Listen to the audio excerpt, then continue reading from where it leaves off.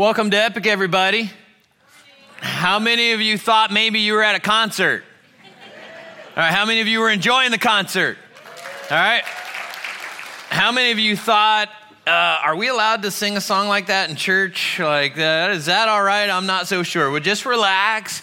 I asked our worship team to play that cover song by The Fray to set up attention for this series that we are starting today as a new series. So today we're starting a new series called Alexa. And in this series, what we're doing is we're exploring some of the big questions that people all over the world are asking about faith. And people are asking questions like this. If God exists, what is he really like? And if God exists, why do we exist? Is there any real purpose to our lives? In a world so full of hate, shouldn't we just tolerate each other? Like, won't that solve all those hatred problems out there? And can we trust the Bible, or is it just some outdated, old-fashioned book? And who really is Jesus, and why does it matter anyway? So there are people all over the world asking the World Wide Web for answers to these questions. And so what we're doing in this series is we're trying to answer them from a biblical perspective. And so we're glad that you're here with us for this. And maybe these identify some of the questions that you have, or maybe you've got some questions similar to this. If these are some of yours, come back. If you know somebody else has a question similar to this, invite them to come with you as we try to tackle these big subjects. And as we begin, we're going to talk about something that was in that cover song. So I think that cover song by The Fray called You Found Me deals with a misperception about God. One of the things they were asking was, God, like I had this horrible thing happen in my life and I'm looking around wondering where you are and I can't find you. And so I'm wondering, where are you in the midst of tragedy that's happening in my life? Like, do you care? Like, are you interested in my life? And that's a question that many people ask, but it deals with a misperception about God. We all have misperceptions about him, and those misperceptions cause us to interact with God in ways that are not fair to who he really is. So let me ask this question. How many of you like to be misunderstood? How many of you? There are a few that raise their hand. There are a few folks, not many, that like to be misunderstood. I hate being misunderstood. I hate when somebody thinks something about me that's just not true. It's just not right, because often then they interact with me based upon that, and I'm like, it's not fair. A few years ago, I had an interaction with a guy, and he totally misunderstood that interaction. And even after I tried to follow that up and kind of clean it up, he had already pre-decided, I don't like you, based upon that interaction. And to this day, when that guy sees me, he gives me the stink eye. Like, it is just frustrating. Every time I see him, I'm like, really, man? Like, you're really gonna hold on to that for this long? It wasn't right. It's a wrong perception, but he's decided, I don't like you based upon that wrong perception. And I hate that when that happens, but think about the many ways that we do that to God. We do that to God all the time. There are some people, when they have a bad interaction with a Christ follower, they assume that maybe God's behind that. And so then they get upset at God and pull themselves away from him. Other people, when they experience maybe pain or suffering, and maybe you're like this as well, there are moments where we think, you know what, maybe God is angry with me. Maybe God is punishing me. Maybe that's why I'm going through this difficulty right now, because God is super disappointed in me and my life. There are other people that conclude that God must not exist because evil and suffering exist in the world. We've got all kinds of wrong perceptions about God out there, and those wrong perceptions are causing us to interact with him in ways that are just not fair and are just not right. I was reminded about these perceptions that we have, these wrong perceptions all over the world, a few years ago when I was taking a flight somewhere. And when I'm typically flying, I like to read something, so I'm usually bringing a book with me. I didn't have a book with me at that moment, so I went into the bookstore and I looked for a book to take on the flight and read, and I found this book. It's by Christopher Hitchens, and the title is God is Not Great. And he is an atheist, and he's writing from the perspective of growing up in a very strict religious system. And he concluded that God and faith and religion, they're all just man-made ideas, and they are destroying our world. And the subtitle of this book is How Religion Poisons Everything. So it captured my attention. And imagine sitting next to the pastor on a flight who's reading this book. So I was that guy. And I'm reading through this book, and there are a lot of things in the book that I thought, you know what, I think I can agree with you on that. Like I feel like we've created some religious systems that are painful to us and to other people, and they're just not right, and they're just man-made religious systems. I think that's what Jesus came to set the record straight about when he talked to religious leaders. Like, you guys, you're getting it all wrong. You're making it about rules, and you don't understand. It's about a real relationship that we can have. And as I was reading this book, I thought, you know what, this guy totally misunderstands God. Like, he's just not, he just doesn't have a right understanding of who he really is. And again, it highlighted for me of the many ways that we misunderstand God, the many misperceptions that we have of him. So we're going to look at 5 characteristics of God that I think are critical for all of us to know. And as we look at these 5 things, you got to understand that we could talk about God and who he really is for months. So today, I've whittled that down to 5 important things that I think we need to understand about God. And if you're a note taker, today would be a great day to take notes, because I'm going to go through some of these things quickly. A few other things I'll camp on a little bit more.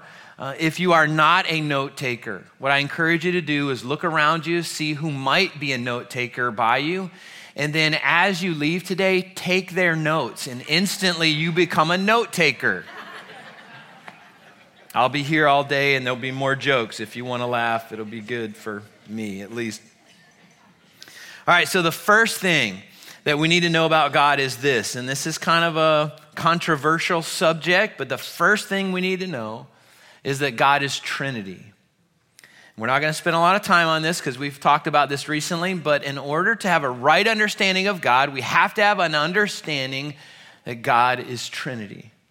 In Matthew chapter 3, we get the clearest picture in Scripture, I think. We get a snapshot of the Trinity relationship, and it centers on Jesus' baptism.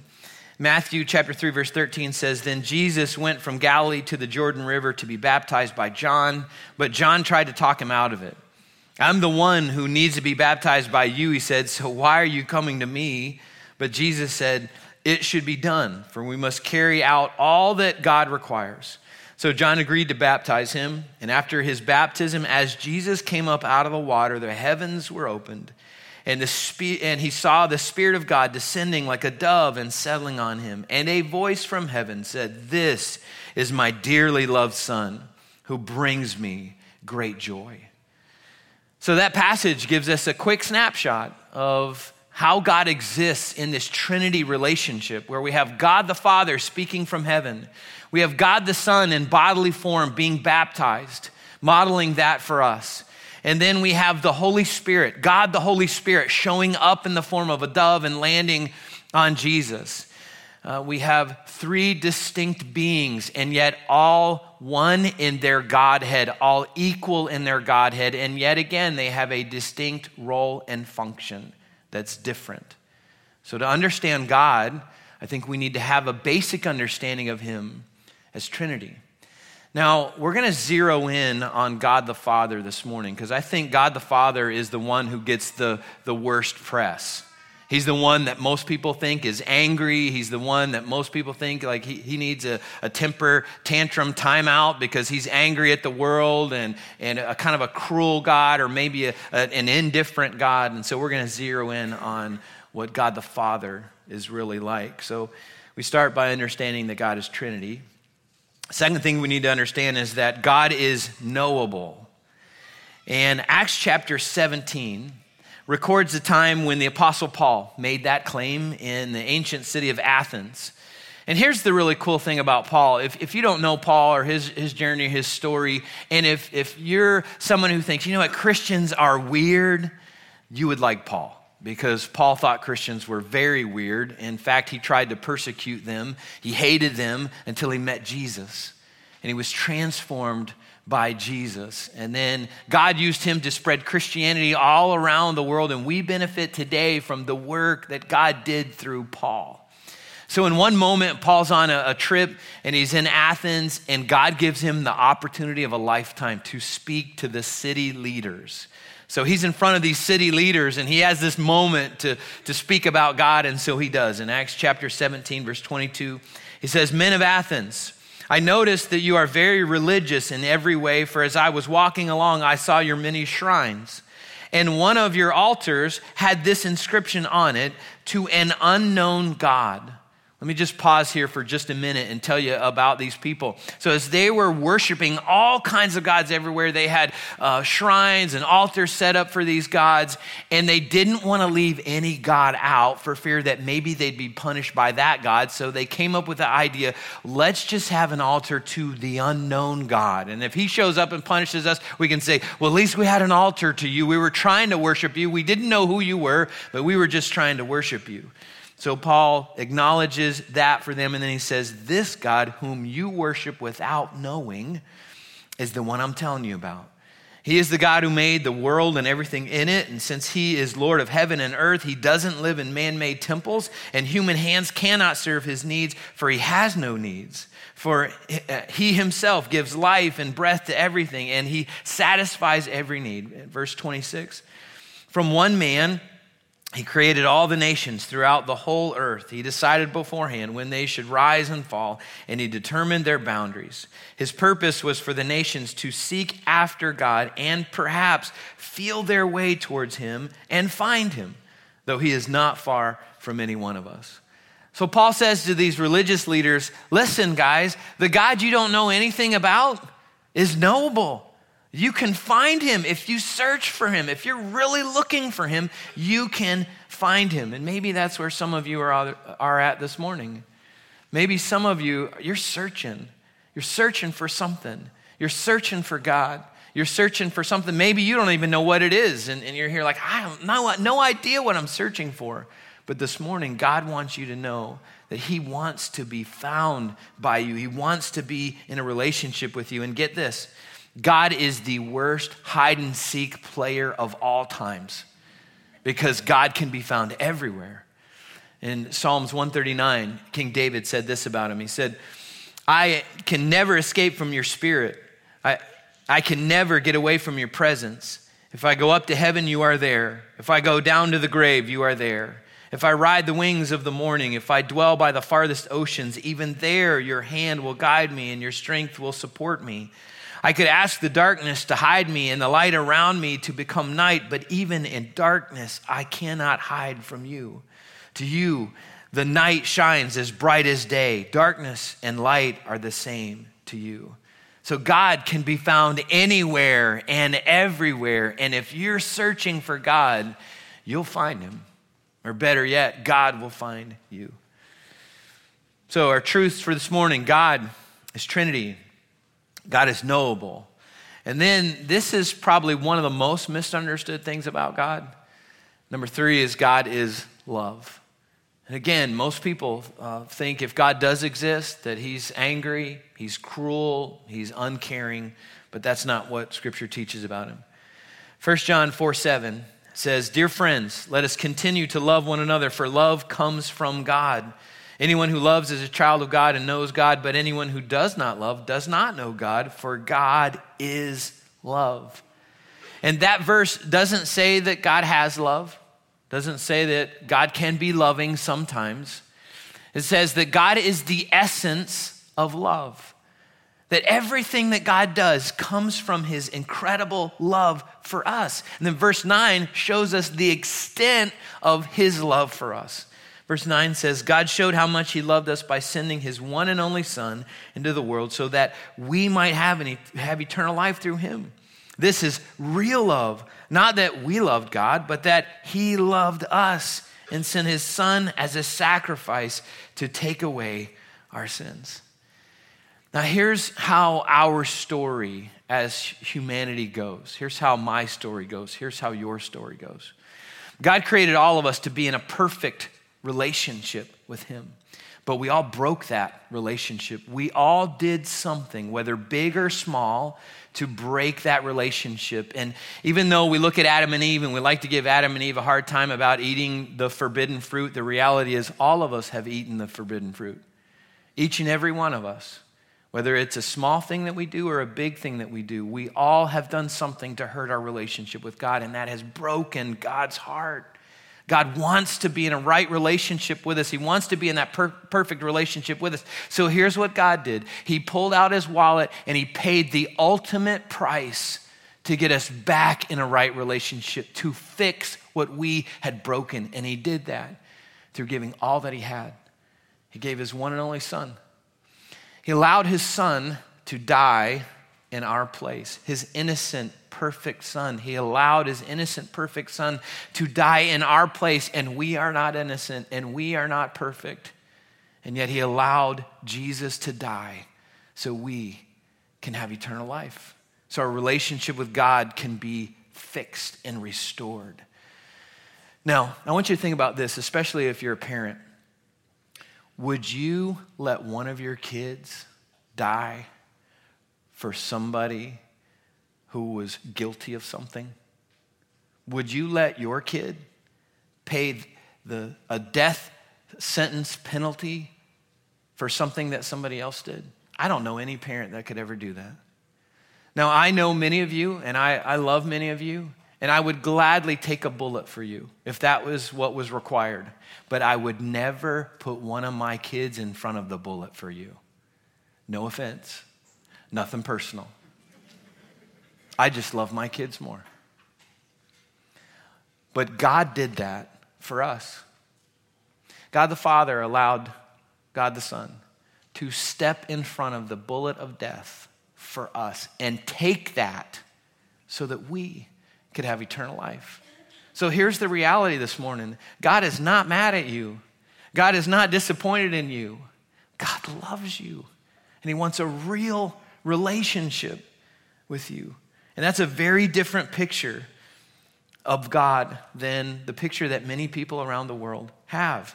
And we owe it to God. We owe it to ourselves. We owe it to others to have an accurate understanding of God, because that's the only way that we can have a real relationship with him. So God is Trinity. God is knowable. God is love. And then this is one of my favorite things about God. God is for us. In Romans 8:31, the Apostle Paul said this. He said, "What shall we say about such wonderful things as these? If God is for us, who can ever be against us?" Another way to translate that first word in that sentence, if, is with the word since. And so it can be read, since God is for us, who can ever be against us? Since he did not even spare his own son, but gave him up for us all, won't he also give us everything else? Who dares accuse us whom God has chosen for his own? No one. For God himself has given us right standing with himself. Who then will condemn us? No one. For Christ Jesus died for us and was raised to life for us, and he is sitting in the place of honor at God's right hand, pleading for us. Can anything ever separate us from God's love? Does it mean he no longer loves us if we have trouble or calamity or are persecuted or hungry or destitute or in danger or threatened with death? In verse 37, he says, no, despite all of these things, overwhelming victory is ours through Christ who loved us. And I am convinced that nothing can ever separate us from God's love, neither death nor life, neither angels nor demons, neither our fears for today nor our worries about tomorrow, not even the powers of hell can separate us from God's love. No power in the sky above or in the earth below. Indeed, nothing in all creation will ever be able to separate us from the love of God that is revealed in Christ Jesus our Lord. You need to be reminded this morning that God is for you. He's not against you. He's not disappointed in you. He's not mad at you. He's for you. It's one of the reasons that we have adopted our 4 Flagler tagline on all of our new serving shirts. When we wear these into our community, when we wear these here on Sunday, when people come in and they interact with us, we want them to know first and foremost that God is for them. He's not against them. And we hope that you'll help us spread that message throughout our community. So God is Trinity. God is knowable. God is love. God is for us. And then lastly, God is personal. One day, Jesus' disciples came to him and said, "Rabbi, would you teach us how to pray?" And so Jesus answered that by giving them the Lord's Prayer, most famous prayer known all over the world, loved by many people. And even if you've never been in church before in your life, there's a really good chance you've heard this prayer before and understand just kind of the weight of it and how people cherish it. But I want to suggest to you this morning that when Jesus offered this prayer for the first time, I don't think everybody who heard that was super excited about it. I actually think there were some of Jesus' original audience that thought that his prayer was borderline blasphemous. Because in it, Jesus suggested that we could approach God as Father. And for the original audience that was listening to Jesus, the original Jews, they would have probably been very offended at that. Their concept of God was that God was this being who was holy and separate, somebody who should be feared from a distance. And Jesus, what he offered was something way too personal. It was way too disrespectful. You would never approach God like that. And yet Jesus said we can. We can come to God like a father. And then the Apostle Paul follows that up in Romans 8, verse 15. He says, "So you have not received a spirit that makes you fearful slaves. Instead, you received God's Spirit when he adopted you as his own children."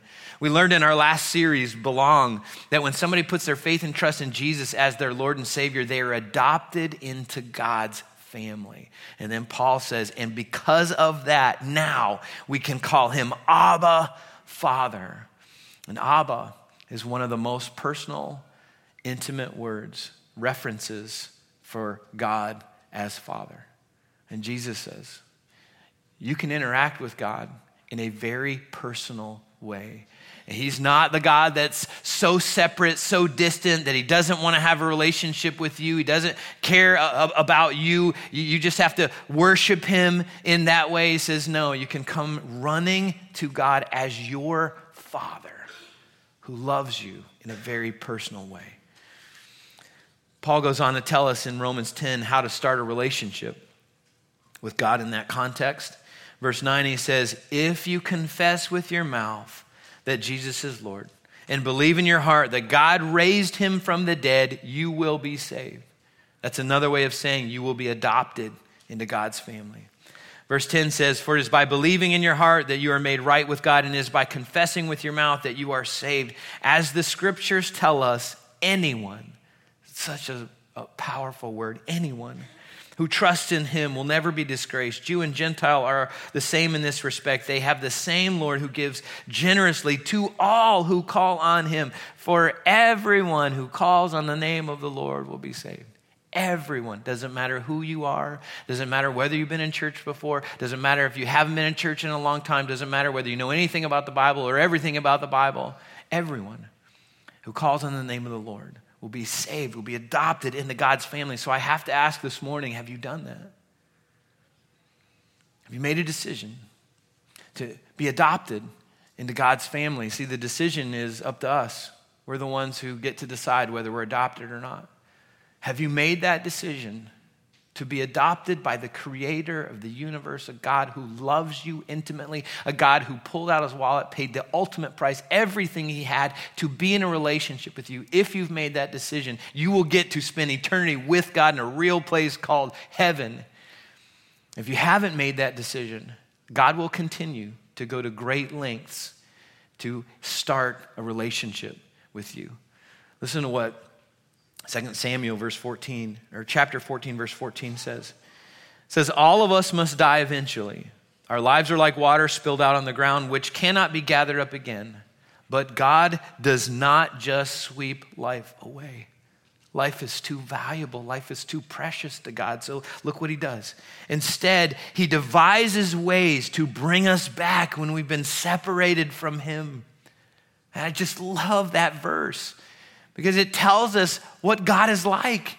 If you don't have a relationship with God, he is every day devising a way to draw you into a relationship with him. If you've been on a path away from him, you had a relationship and you walked away from him, he is daily devising ways to bring you back. And today is one of those opportunities. Today is one of those ways. Today is an opportunity for somebody to come to God and start a relationship with him where you can call him Abba, Father. And if you want to do that, what I encourage you to do is just do what Paul encouraged in Romans chapter 10. If you believe in your heart that God paid the ultimate price for you by allowing Jesus to die so you can have eternal life, then confess that. Confess that to God. Tell God that. Run to him and tell him that, and he will embrace you. Ask him to be your Lord and Savior, and he will answer that. But here's the thing about God. He's a complete gentleman. He will never force himself on anyone. In Revelation chapter 3, verse 20, God says this, "Look, I stand at the door and knock.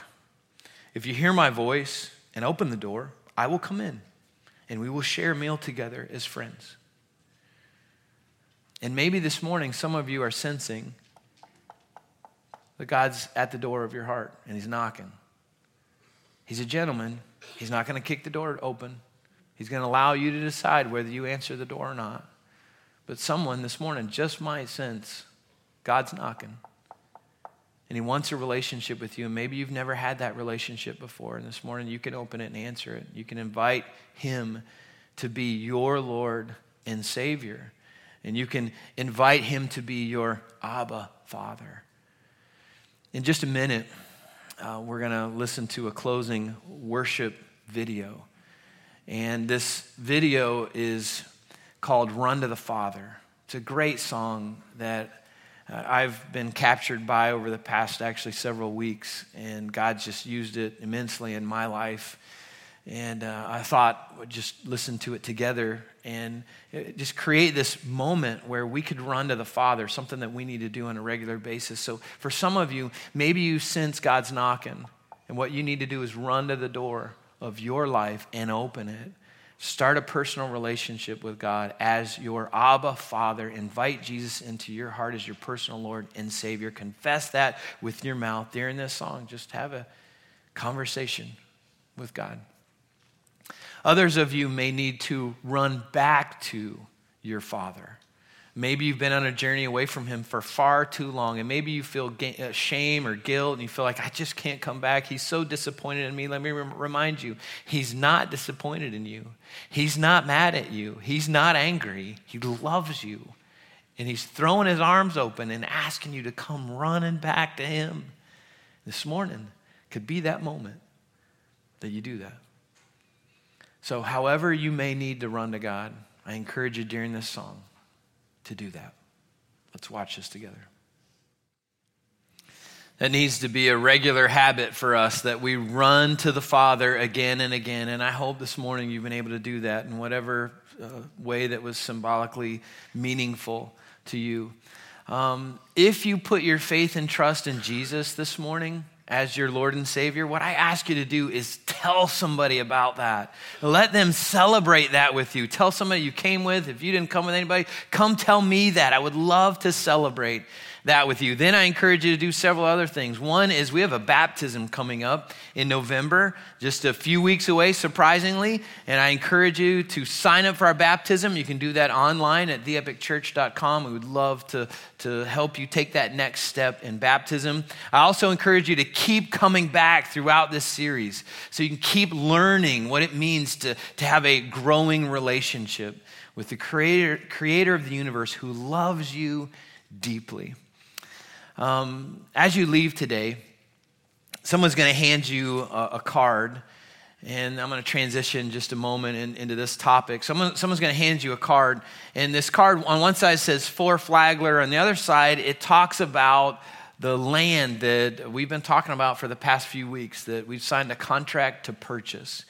And what I ask you to do is take this card and put it somewhere where you can use it as a reminder to pray. So let's be praying together as a church family for God to help us raise the resources that we need to get this piece of land so we can kind of have a permanent home where we drive a stake in the ground that lets our community know that God is for them. And then if you'll use this as a prayer opportunity, say, God, what part do you want me to play in helping us to acquire this land? And you just do whatever God guides you to do. This past week, we've had some amazing conversations with people who are super excited about what God is doing here as our church family and helping us to acquire that piece of property. And I truly believe when we come together, we can see God do infinitely more than we can ask or think. So grateful you've been here with us today. Next week, we're going to talk about this issue of tolerance. So our world says the way to solve all of the hatred that's out there right now is if we just learn how to tolerate each other. And yet Jesus offers us another solution for that. So we'll explore that next week. I hope you'll come back for that. But let me just pray, and then we'll end together. So let's pray together. Lord, I thank you so much for Scripture that we can rely on in learning to know you better. Lord, for so long, people have had wrong perceptions of you. Even we have had wrong perceptions of you. And so we need to have a right understanding of who you are and how you interact with us. And Lord, this morning, we've learned some things that just might be mind-blowing to some of us. We've been reminded of some things that maybe we've forgotten. That God, you are a God of love, and everything you do comes from your love, that we really can know you. We really can have a personal relationship with you, that you really are for us. You're not mad at us. You're not disappointed in us. You're doing everything you can to draw us into a first-time relationship with you or draw us back after a season that we've been away.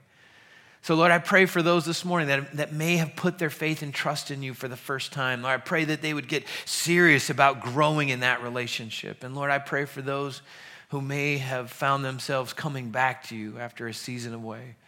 I pray that they would just fall into your grace, knowing that you're a God of grace and love and forgiveness and mercy.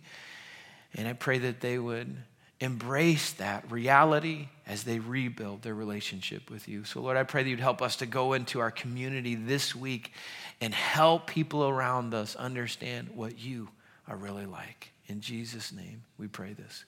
Amen. Thanks for being here today, everybody. Have a great Sunday. We'll see you next week.